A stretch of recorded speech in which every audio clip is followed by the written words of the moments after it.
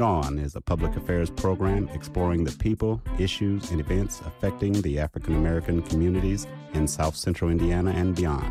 Bring It On is a forum for the people, by the people, produced by an independent team of volunteers working at the studios of Community Radio WFHB in Bloomington, Indiana, and financially supported by listeners like you.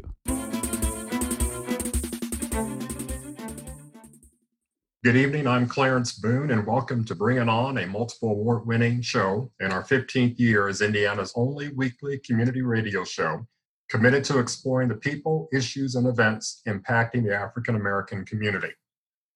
Good evening, I'm William Hosea, and we are looking forward to dialoguing with our guest tonight about the state of affairs surrounding law enforcement in the wake of recent police actions, civil unrest, and calls for police reform. More specifically, against a backdrop of national protests, including Bloomington's Enough is Enough rally, presidential executive orders and congressional debates on policing reforms, and even calls for defunding the police. We want to gather their impressions on these and other topical issues. Joining us this evening are Bloomington Police Department Chief Michael Dieckhoff, Monroe County Prosecutor Erica Oliphant, and pastor of the Bethel African Methodist Episcopal Church in Saginaw, Michigan, Dennis LaFoon. Pastor LaFoon was former pastor of Bloomington's and New Albany's Bethel AME Church. And now, as we are conferencing this interview due to COVID-19 precautions, we apologize in advance for any technical glitches. And with that, welcome everyone to Bring It On. Thank you. Thank you. And thank you for accommodating us, making time out of your schedule. There's some happenings going on in our nation and state and local that we wanted to address today. And Chief Dieckhoff, while we have you on, I'd like to ask a leadoff question. In a recent article that appeared in the Herald Times, you sort of reiterated the Bloomington Police Department guidelines that sort of mirrored the Obama-era reforms that were recommended limiting force. And a lot of this was in the wake of the police shooting of Michael Brown back in 2014. And we noticed that a lot of cities started making changes. Now, Bloomington was no different, but you attest that Bloomington was one of the first cities that got on board with these new policing reforms. Can you describe 6 years ago what type of things you implemented to address the concerns, the national concerns? So at the request of Mayor Hamilton, he asked me to, when he became mayor, to review President Obama's 21st Century Policing Report. And he wanted me to review that and also include the Board of Public Safety in that review. And so we took, it was over 6 months that we reviewed, that we presented information each month to the Board of Safety. There are 6 pillars, and within each of those pillars there are recommendations that go along with those. We went through all the pillars and all the recommendations, and there were some that didn't apply to us. For instance, we don't have like a jail, so those don't apply to us because we don't run the jail. The sheriff runs the jail. But there were 2 that we did. There were only 2 that we didn't implement. One was tasers. We don't currently have tasers, and the other was a flexible schedule, which had to do with a contractual issue with the current FOP bargaining unit and the way our schedules are done for police. So, out of all those recommendations, we were able to implement most of those. And so, as I said, we took a very lengthy time to go through each pillar and each of those recommendations with the Board of Safety and got their approval as we move through that document. And so I don't believe there are I'm sure a lot of police departments who have implemented it. I'm not sure how many there are in Indiana, but I think we are the only agency in Monroe County that has gone through that document and implemented those recommendations. And a follow-up question, if I can.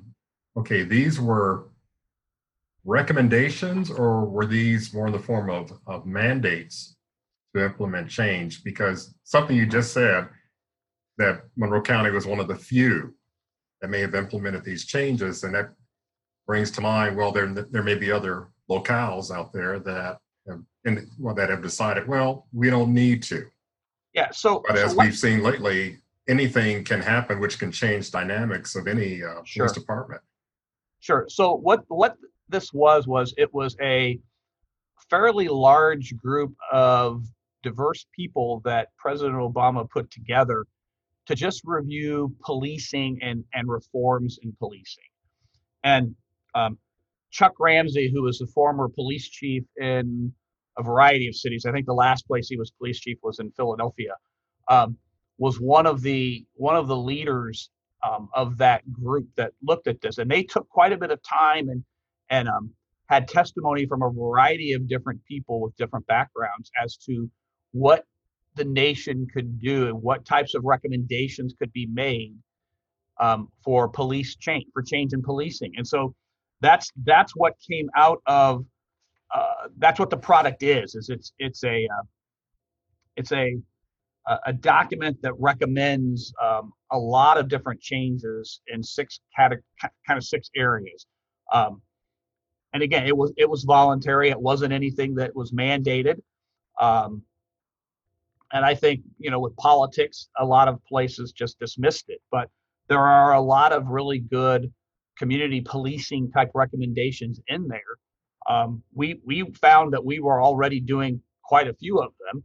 And so, but it just made sense that there was this broad section of people that came together to look at it, and we should do that. I think all agencies should look at it to see if what they're doing fits those guidelines, and if they don't, then they should really consider looking at those and implementing those changes. Yeah.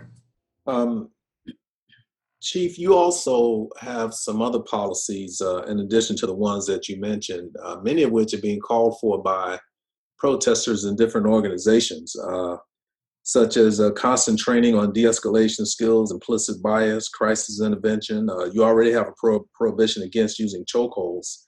And then you provide data as a means of transparency for the public. So, and that's not even all of them. Do you see the police department in Bloomington going beyond that and implementing even more policy? Sure. I think that I think we should always be reviewing our policies. I think we should always be reviewing best practices. Some of the things that came out of just the most recent protests. We were reviewing our policies, and what we found was it was, for instance, a duty to report, a duty to stop somebody. If they see an officer doing something that's not right, that's out of pocket. We looked at our policies. It was implied, but it wasn't direct. So we've just recently changed our policy to make it direct. So there's things like that. I think that we can always look at what we do, look at our policies, and make them better. And that's what happened with this. We saw a couple things in our policies that were there implied, but it wasn't as direct as we believed it should be. So we've changed those. Again, I think that it's incumbent upon us as law enforcement that we always have to constantly review our policies and our procedures, because things change all the time. Mm-hmm. 30 years ago, chokeholds might have been okay, but it's not today. And so I think it's good. And one of the things that kind of forces us to constantly review our policies is we're accredited. We're nationally accredited by the Commission on Law Enforcement Accreditation, and we are constantly every year reviewing our policies, looking for the best practices. So I think that is, you have to do that. I don't think we can just write a policy and then just say, okay, we got a policy on it, we're done. I think you constantly have to review those and update those. Well, speaking of change, what are your thoughts on how fast and how much, not just a public mood, but also the corporate mood of the country is evolving regarding law enforcement and interaction with the Black community? Um, it doesn't surprise me. You can look back. For instance, I was on a conference call yesterday with the Indiana Chiefs Association and the Indiana Sheriff's Association and some legislators in Indianapolis talking about police reform. And there was a senator on there that was talking about, look, this isn't new. This just didn't start. It's been going on for a long time, and you can even go back to Ferguson.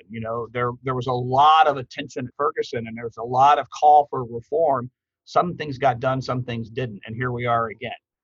And so, it's. I think this can be served as a wake-up call to look. We in law enforcement have to make changes so that we rebuild trust, so that we rebuild the confidence in the community that we can do our jobs effectively and safely without innocent people being killed. And so it's incumbent, I think, upon law enforcement leaders to listen and to implement those changes. Clarence? If I can ask, as far as Bloomington Police made these changes and has made an all-out effort to be more transparent, do you coordinate these changes with the IUPD and with the Sheriff's Department?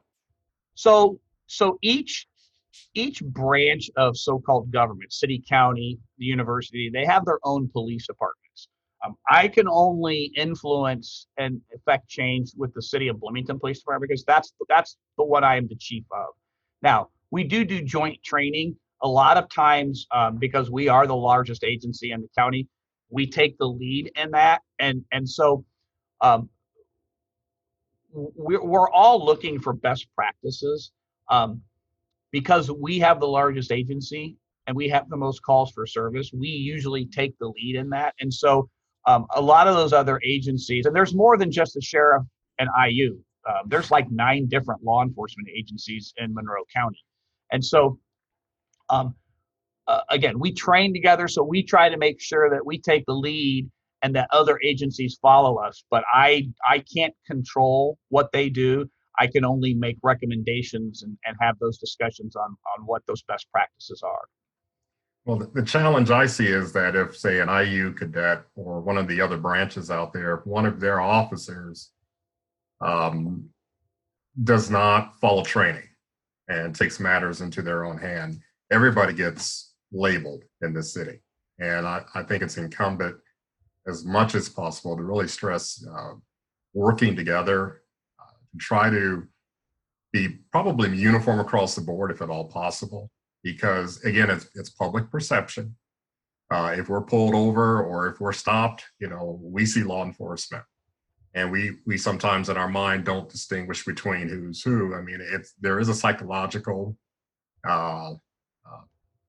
thing that goes on when you're pulled over by law enforcement. I mean, everybody, if you've not experienced the light on the highway behind you when you're doing well over the speed limit, then there's a psychological thing that happens. But any way to enforce consistency or to really stress, hey, we have to all be on the same page, would be a plus. One thing that I've always thought that may help any community is just the old notion of having a beat patrolman or patrolwoman out there who will get to know the public personally, whose presence they can always count on, almost like clockwork. They're a familiar face. And in some communities, just making friends with neighbors, that type of outreach will go a long way. And your thoughts on that? Yeah, so I totally agree, Clarence. Going back to what you first started talking about, if another officer somewhere else does something, it tends to taint everyone.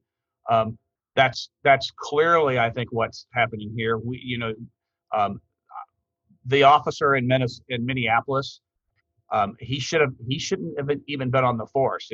If what I've heard is about his disciplinary record and the problems that they've had, he should have never even been a police officer still. And so what he did is spread across the country, and so I frequently talk about getting painted with that big brush, and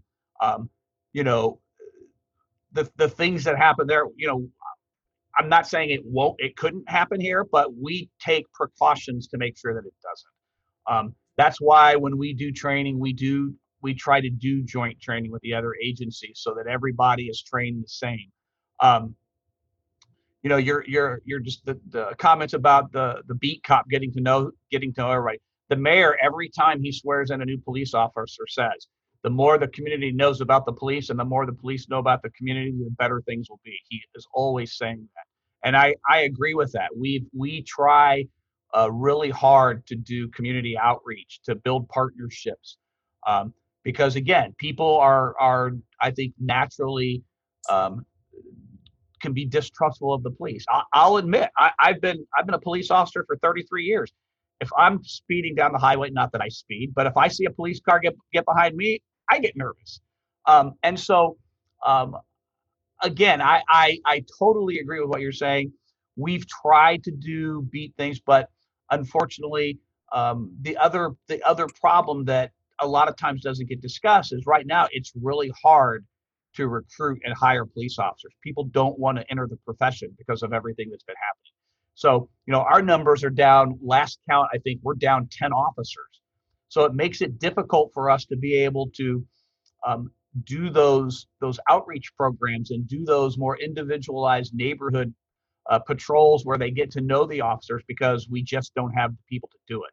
And so, the whole COVID crisis right now has really impacted our outreach efforts because we can't have meetings.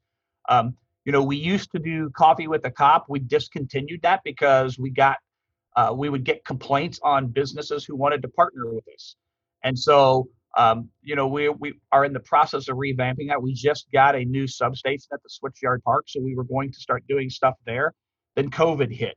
So there's lots of things that are going on that right now are impacting our outreach efforts. But I totally agree with you that is a very important component of police community relations, is having those individual officers getting to know people and work with them in the areas that they live. Final follow-up at this point for you.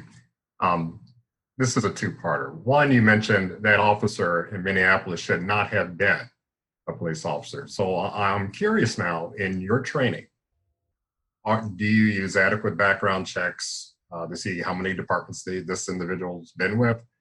Then and as much as you can answer this, some things may be confidential, but are there psychological assessments that are given to try to get a gauge on the type of individual, how they react under stress and pressure? Because some of these decisions are split second, and they could be life impacting. And just the amount, and then this is a two-parter after that, and I don't want to forget it, but domestic calls. I've heard that domestic calls have been on the increase as far as domestic violence.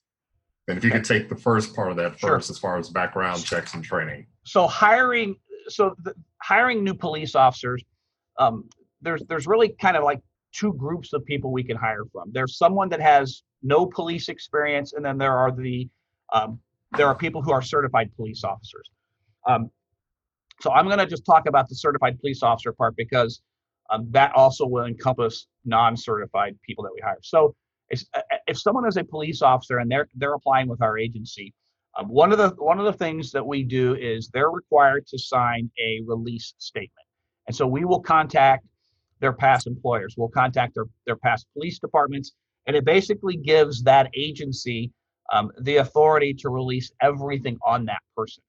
And so we will do that. We've been fortunate when we hire previous police officers. It's usually somebody who knows somebody, so we will already kind of know whether or not they're a problem employee at their current agency. So we do that background check. We also send investigators to the agency to actually review their personnel files, because we have that release. And so most police agencies will say, yeah, here's their file. You can go through everything. So we will see what type of discipline they might have had. We'll see what kind of commendations they might have had. We'll see what kind of employee they were. Past the background check, we employ through PERF, which is the Indiana retirement system. There are certain medical and psychological tests that were required by statute to put new applicants through. And this is for sworn and non-sworn. So we have a psychologist that basically does MMPI type tests. There's some other ones that I don't know what they're called, but they do those kinds of tests, and then they actually they sit down and basically have an interview and a conversation with this person, and then they give us their professional opinion as to whether or not they believe that they would be the right type of person to be a police officer. So we get all of that information back. Then we present information to the Board of Safety. The Board of Safety can ask questions because it's actually the Board of Safety that hires police and firefighters. It's not me, it's not the mayor, it's the Board of Safety that does it. And that's based on Indiana statute. The Board of Safety is responsible for the hiring, firing, and discipline of police and fire personnel. So there's a civilian review board component to the hiring of police officers also. So when everybody gives their approval for the hiring, then the person's hired. Then we put them through, if they're already certified, we put them through a 16-week field training program where our officers train them, and if they see problems or they see red flags, they bring that to our attention, because we certainly don't want to hire someone that's going to be a problem for us. And so the field training program in the past has, for lack of better terms, washed people out of the process. They've not been able to go on and be an officer. Background checks have washed people out. So I believe we have a pretty thorough process when we hire people to make sure that we're not hiring someone else's problem. Now, the second part, I think, was domestics. Have you seen a rise in domestic violence calls? So what's happened with the last several months with COVID is we've seen about a 30% decrease overall in the calls for service that we're getting. And what that's done is it seems like it's highlighted some of the more serious things, like our gun calls and our domestic violence calls. There's not been really an increase in other time periods, but it's just been highlighted because we've had a decrease in a lot of minor calls. And so, we're still responding to those. We've actually unfortunately had some kind of high profile ones that have been kind of violent, where just the other day in the newspaper there, I don't know if you saw this, but one of the people that we had been investigating for a domestic violence call was actually shot by the police in Clay County. And so those are still very dangerous calls. And so we continue to respond to them. I wouldn't say there's really been an increase, but I just think they've been highlighted more because we've had a decrease in some of the minor stuff we've been doing. Thank you. Prosecutor Oliphant, how are you? I'm doing well, thank you. How are you? Good. Good. Not bad for my age, thank you. We are seeing some really fast-moving and sweeping changes in law enforcement, but prosecutors have not been left out of that. So what I want to ask is, how do you see your office being impacted by some of the changes and the demands and even the actions that prosecutors have taken up to this point in a couple of these cases? Well, as you know, it's been important to me since I took office to try to address some of the racial disparities we have in our local criminal justice system. And I think that some of these recent events have really lit a fire in a way in a lot of us to try to make sure that we're taking action.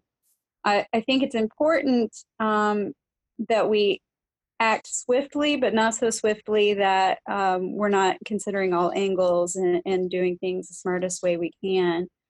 I think we discussed back in January, my role as a prosecutor involves working proactively with law enforcement and other organizations to make sure that we're enhancing public safety and the quality of life in the community. A lot of times we are not first responders, so we're usually receiving our information from law enforcement and then determining what action to take at that point.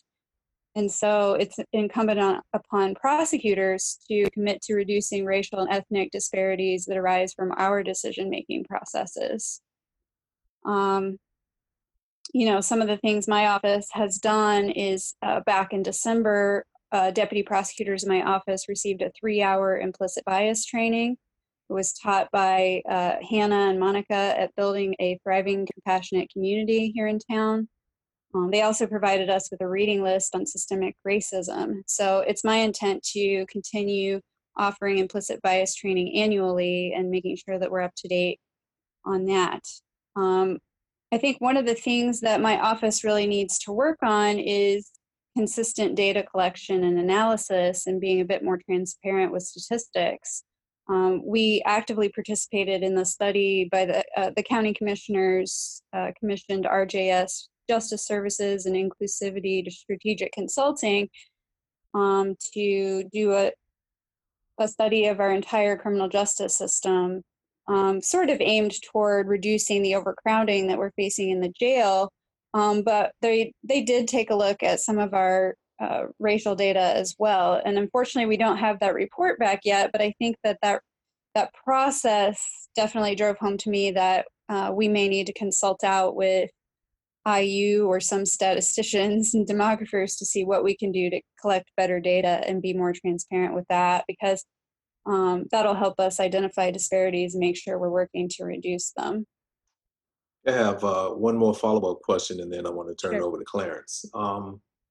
One of the calls for police reform includes police not being able to investigate themselves.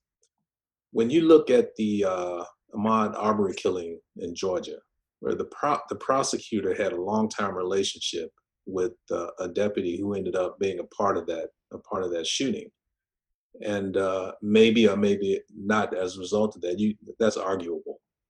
The prosecutor ended up determining that nothing needed to be done here, no investigation, no charges. And it just appears that there was an obvious conflict there. So do you think that prosecutors should not be allowed to investigate police departments where they have a close, a long-standing relationship?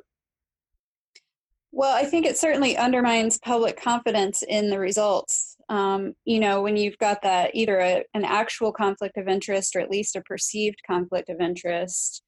We rely very heavily on our close working relationship with law enforcement to make sure that we have thorough criminal investigations and can prove cases beyond a reasonable doubt. So it's an important relationship. And, you can kind of look at, for an example, Mike Freeman, he's the Hennepin County attorney who initially charged Derek Chauvin. And, he was criticized by some who felt that he undercharged in that case initially. I think even though he's one of the very few prosecutors in the country who's actually successfully prosecuted a police officer for murder, there's still some questions of confidence in his decision-making when it comes to police officers and agencies that he's worked with closely. So during the 2018 Democratic primary, I actually received that question at a forum, and I stated that I would likely request a special prosecutor in the case of a local police-involved death.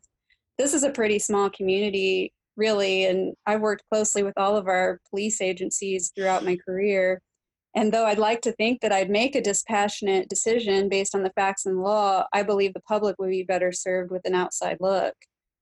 Some of the reading I've done, over the course of my career to just try to stay up to date on different discussions about how we should address racial disparity in police action shootings suggests that maybe an independent unit should be created, staffed with senior prosecutors and investigators that focus just on these kinds of issues.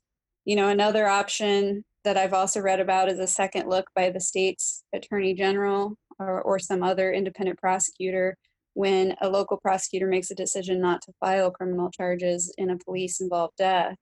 I don't know what the right answer is, but I can tell you that here locally, I think that I wouldn't blame the public if they wanted somebody other than me to consider what to do in those circumstances. And if you're just joining us on Bring It On, the voice you just heard was Monroe County Prosecutor Erica Oliphant.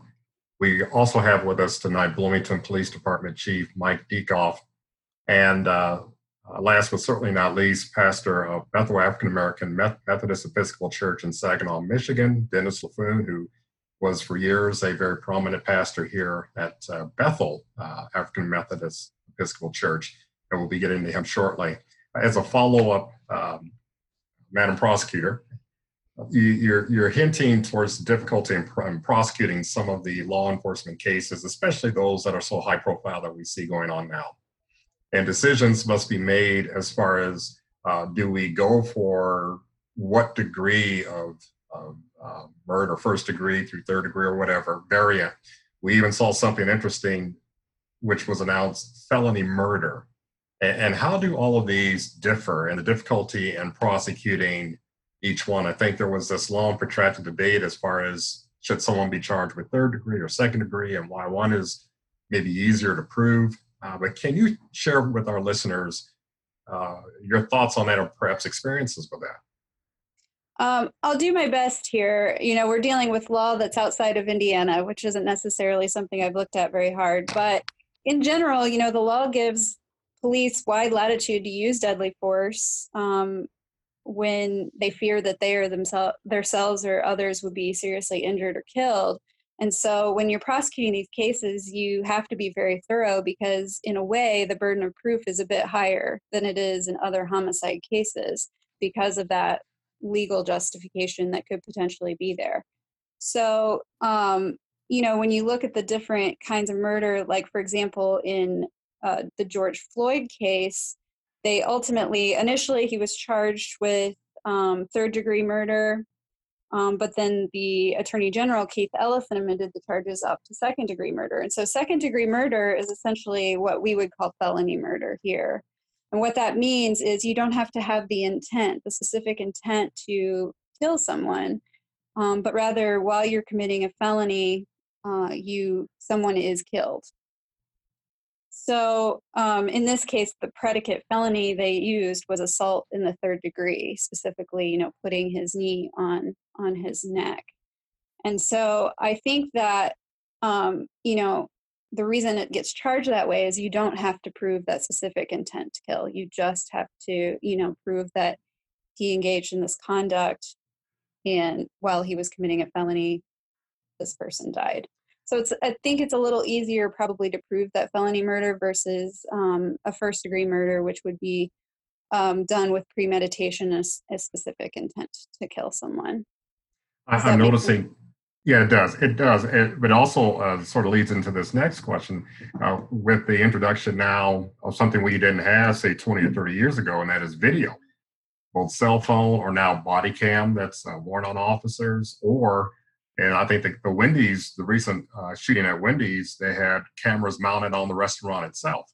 And so all these things are taken into consideration. And then also there are audio recordings that prosecutors can take into account, which speak towards perhaps intent or level and degree of intent, or whether or not the officer did fear legitimately for their life. And then you get into angles of the video. Then you get into lapse of time. And I guess if I have one critique, and that is the level of, or the number of times that body cams all of a sudden malfunction when they should be operating properly, and then you don't get the clear picture. And so then the prosecutor, all this is weighing on, it's all laid at your table. And then you need to make a determination. So how do you sort through all of that? And what should perhaps be the thought process for any prosecutor, for all those prosecutors that are listening right now? What should be the thought process for a prosecutor? Yeah. So, we try to look at everything we have. Ultimately, it's our job to file charges if we believe we can prove every element of the offense beyond a reasonable doubt. And so you have to have evidence that supports each element of an offense to file. And when you're looking at evidence, I don't think, we ever get a perfect case, right? There's just no such thing. Well, in the George Floyd situation, 8 minutes, 46 seconds was pretty clear. And yes. that was an anomaly. Yes. Because I don't think you would rarely ever see that. And I think that's why in the view of some, if there was the ideal situation to just really bring the charge, that's it. But now this recent one with the Wendy's case, there are different angles and there are all types of things. And yeah, I can get that this takes time to sort through. But now it seems you get more and more of the citizenry that are like quasi photographers, because everybody's going to whip out the camera now. And that's another thing. They whip the camera out and you're going to get all this different angle view, which should perhaps make the job a little easier as far as piecing things together. Yeah, I think different points of view is important, because one of the critiques of body-worn cameras that I've heard, of course, is that they don't necessarily show the perspective of the person that's wearing them even. So, there can be some things that just don't make it onto the camera, onto the video that are happening. So I think having as many different angles as possible is great. But I will say one of the things that's really challenging with having so many videos out there immediately in the media and on social media is that when it comes to selecting a jury, when it comes time to try these cases, you want an impartial jury, somebody that hasn't been influenced by media, social media, and all of these outside sources of information. So you end up sometimes with a jury that must have their head in the sand or something if they haven't been exposed to some of this material in the media and on social media.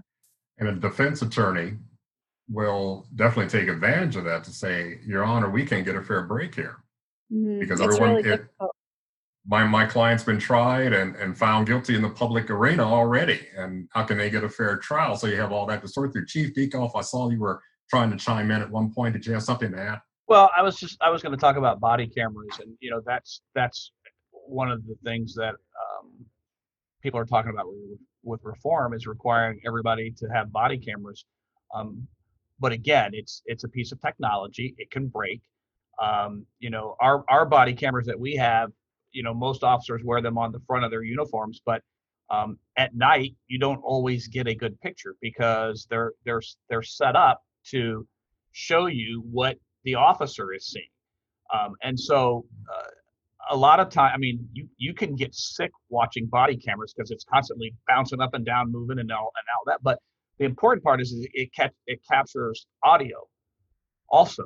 And so, but again, you're never, I don't think we're ever going to get a system that works where you capture everything. And so people just need to remember that, if we have body cameras, we've had body cameras for many years. We were one of the first agencies in the state to get body cameras, but they don't capture everything. They capture a lot, but if people think that that's going to save everything, it's not. It's going to be very helpful, but it's not the end all to solving all of the problems. And then too, with dashboard cams, that's exactly right. That's another perspective right there. Yes. Pastor LaFoon, we have not forgotten you, because there are some dynamics that I want to really bring you in on. One, in the Black community, and while you were in Bloomington, and I did take the time to mention that you've been in these different communities, and wherever you've been, you've just transformed the community. It's not the same. It's always positive. But when you were in Bloomington, you were active. You helped to orchestrate some of the workshops that were held in church with a good friend of ours, Ruben Marte, who's been on our show a number of times.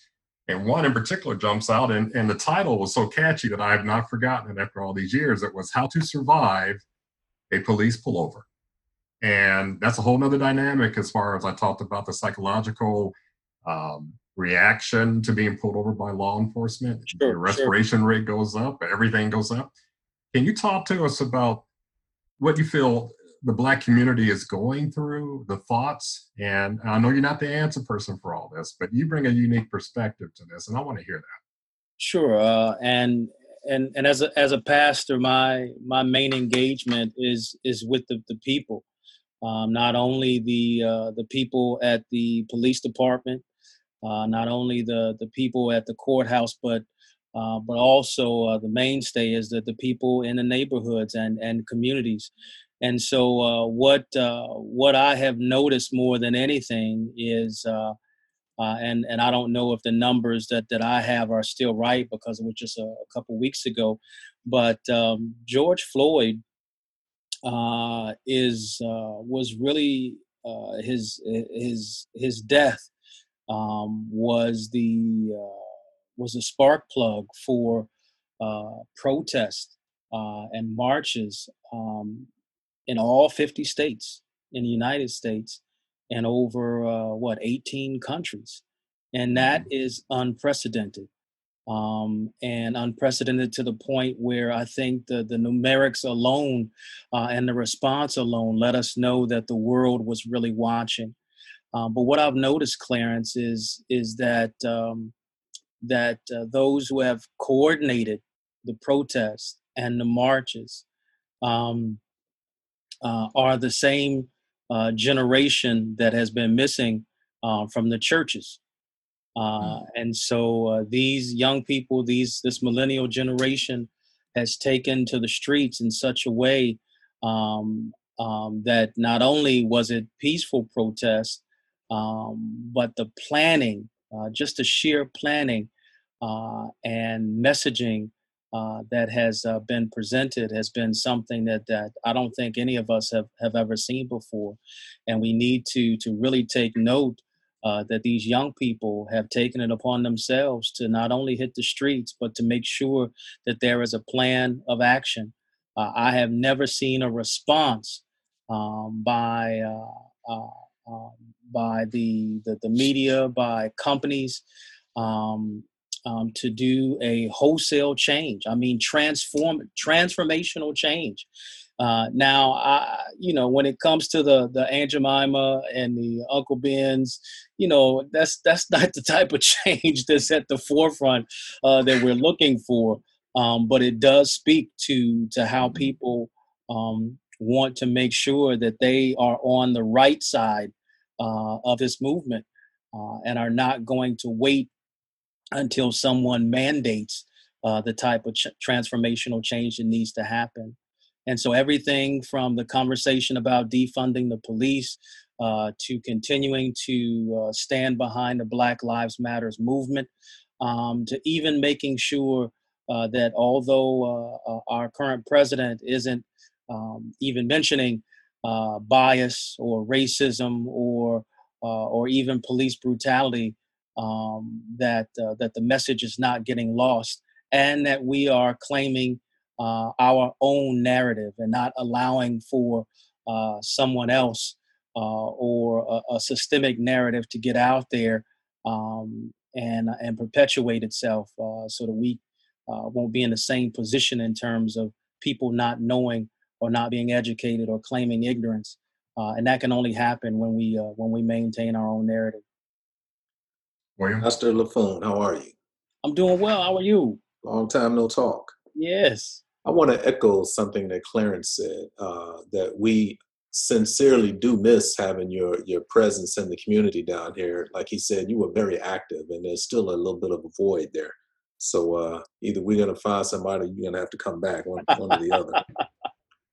Anyhow, much appreciated. When we reflect back on the protests in the 60s, oftentimes you saw churches and pastors out in the front of that, but not so much today.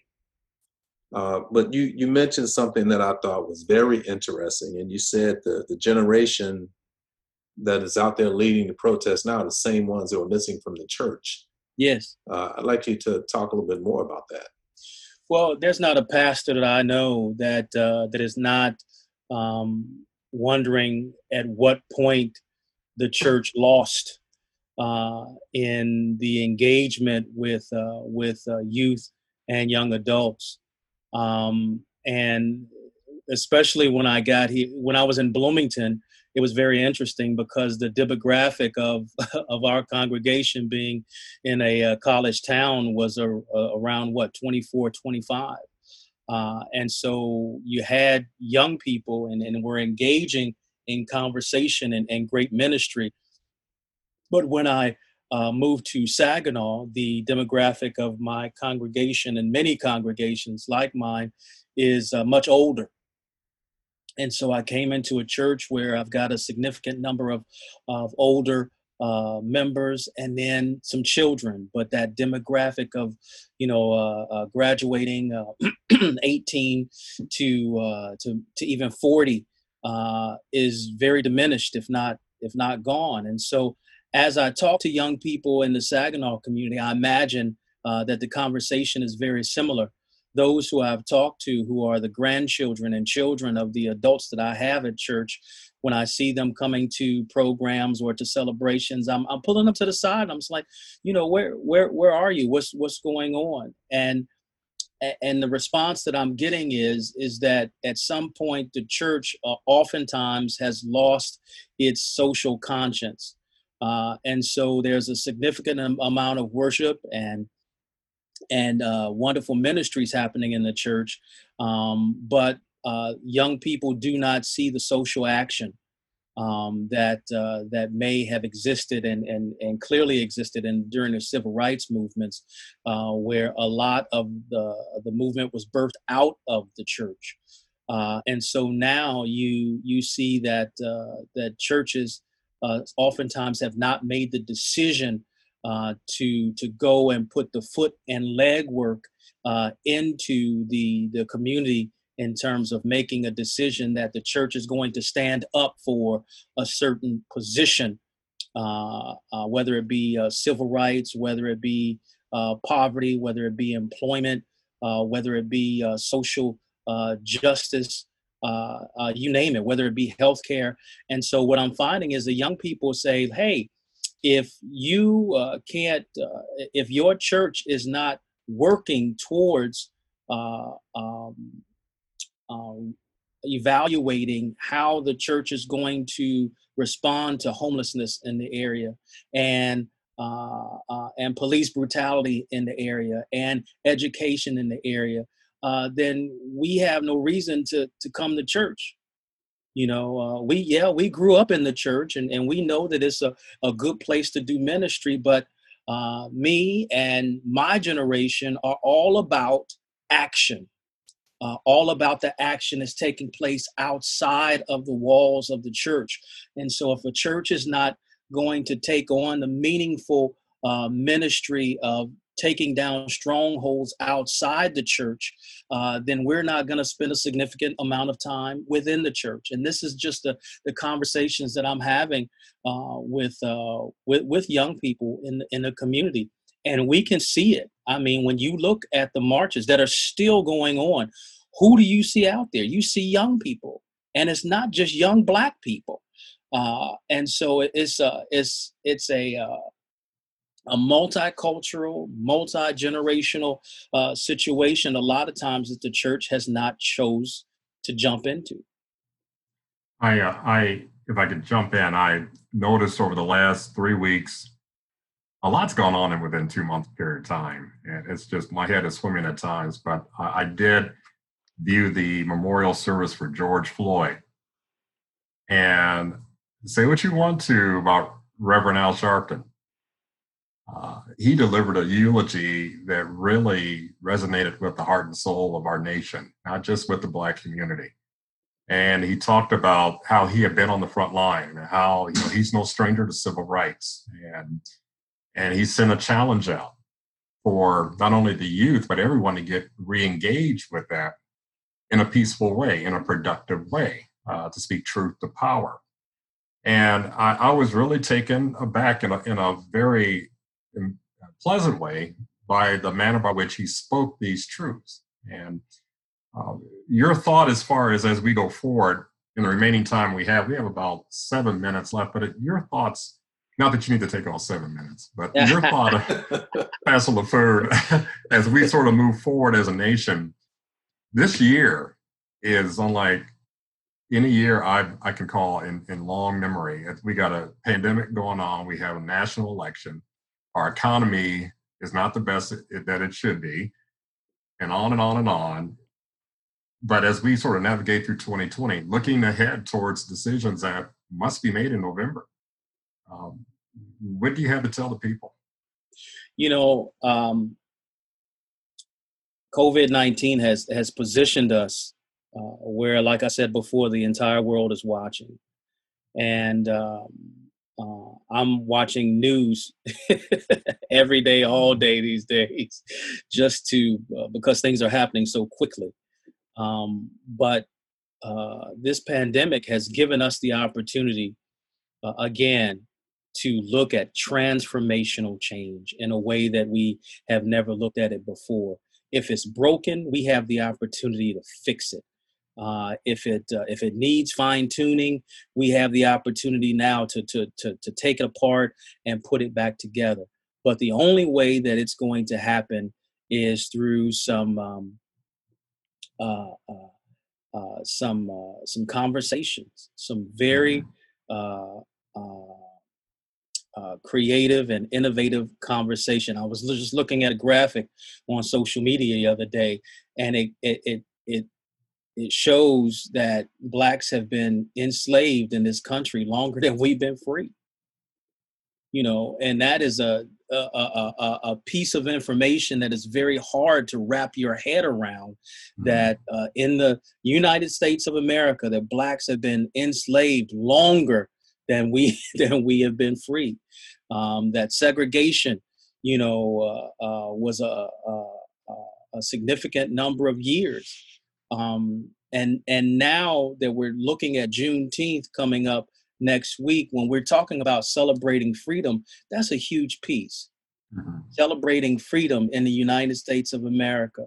But the conversations that need to happen have to be those that are sometimes uncomfortable, because everyone doesn't know. Ignorance is huge in our country.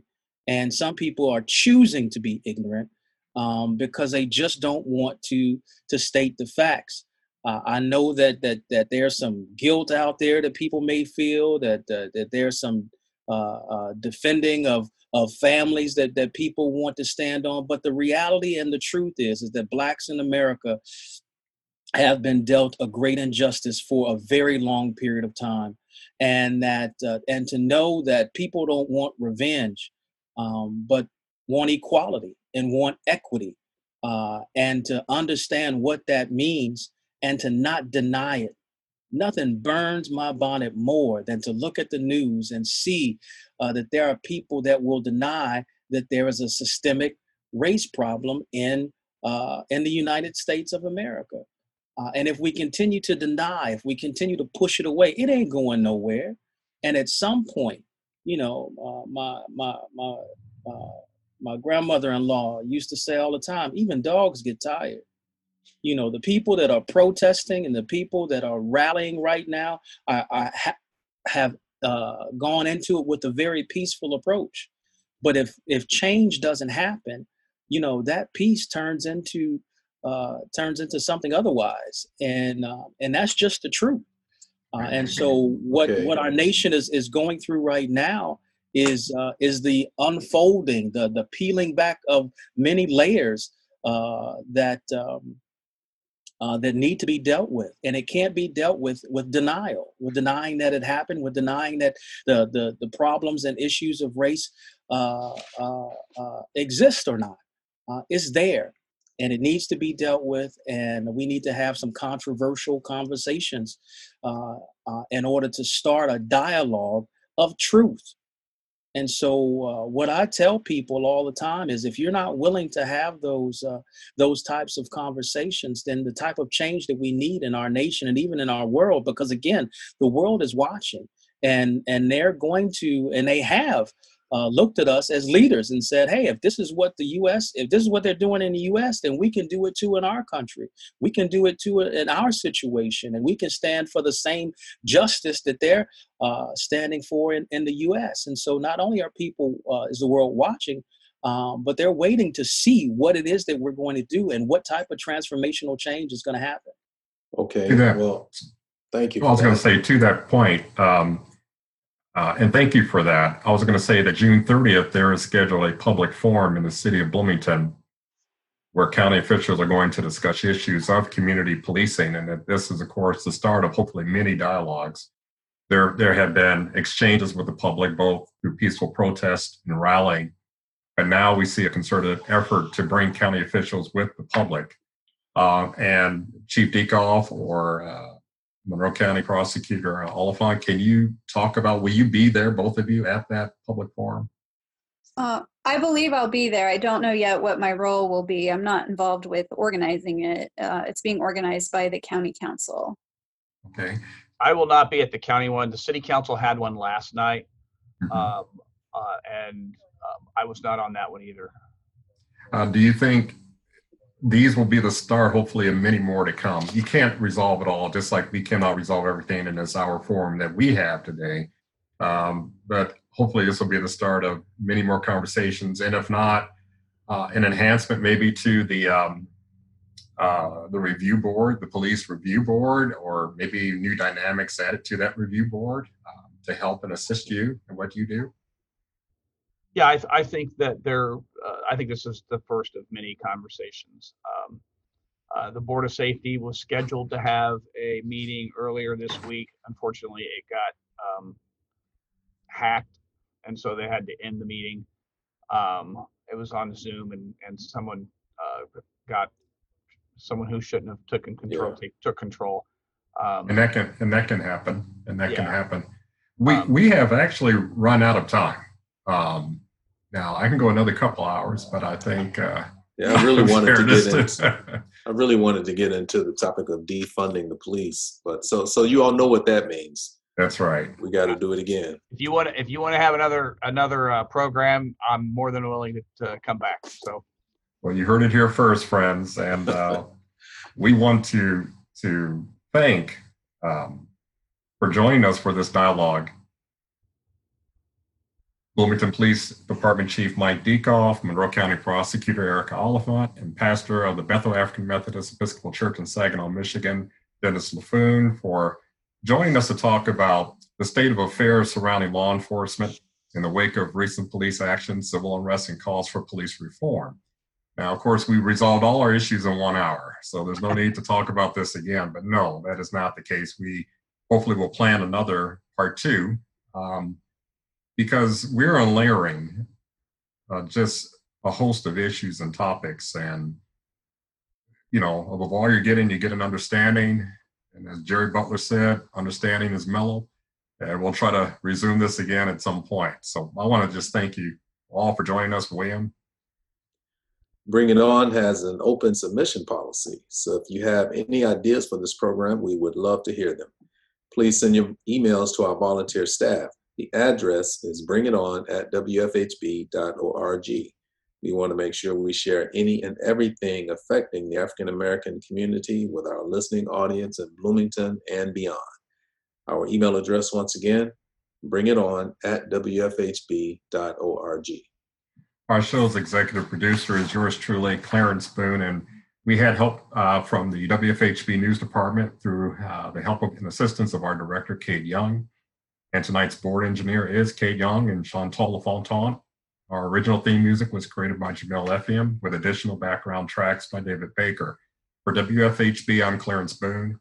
I'm William Hosea, and please tune in next Monday at 6 p.m. for another edition of Bring It On right here on your community radio station, WFHB.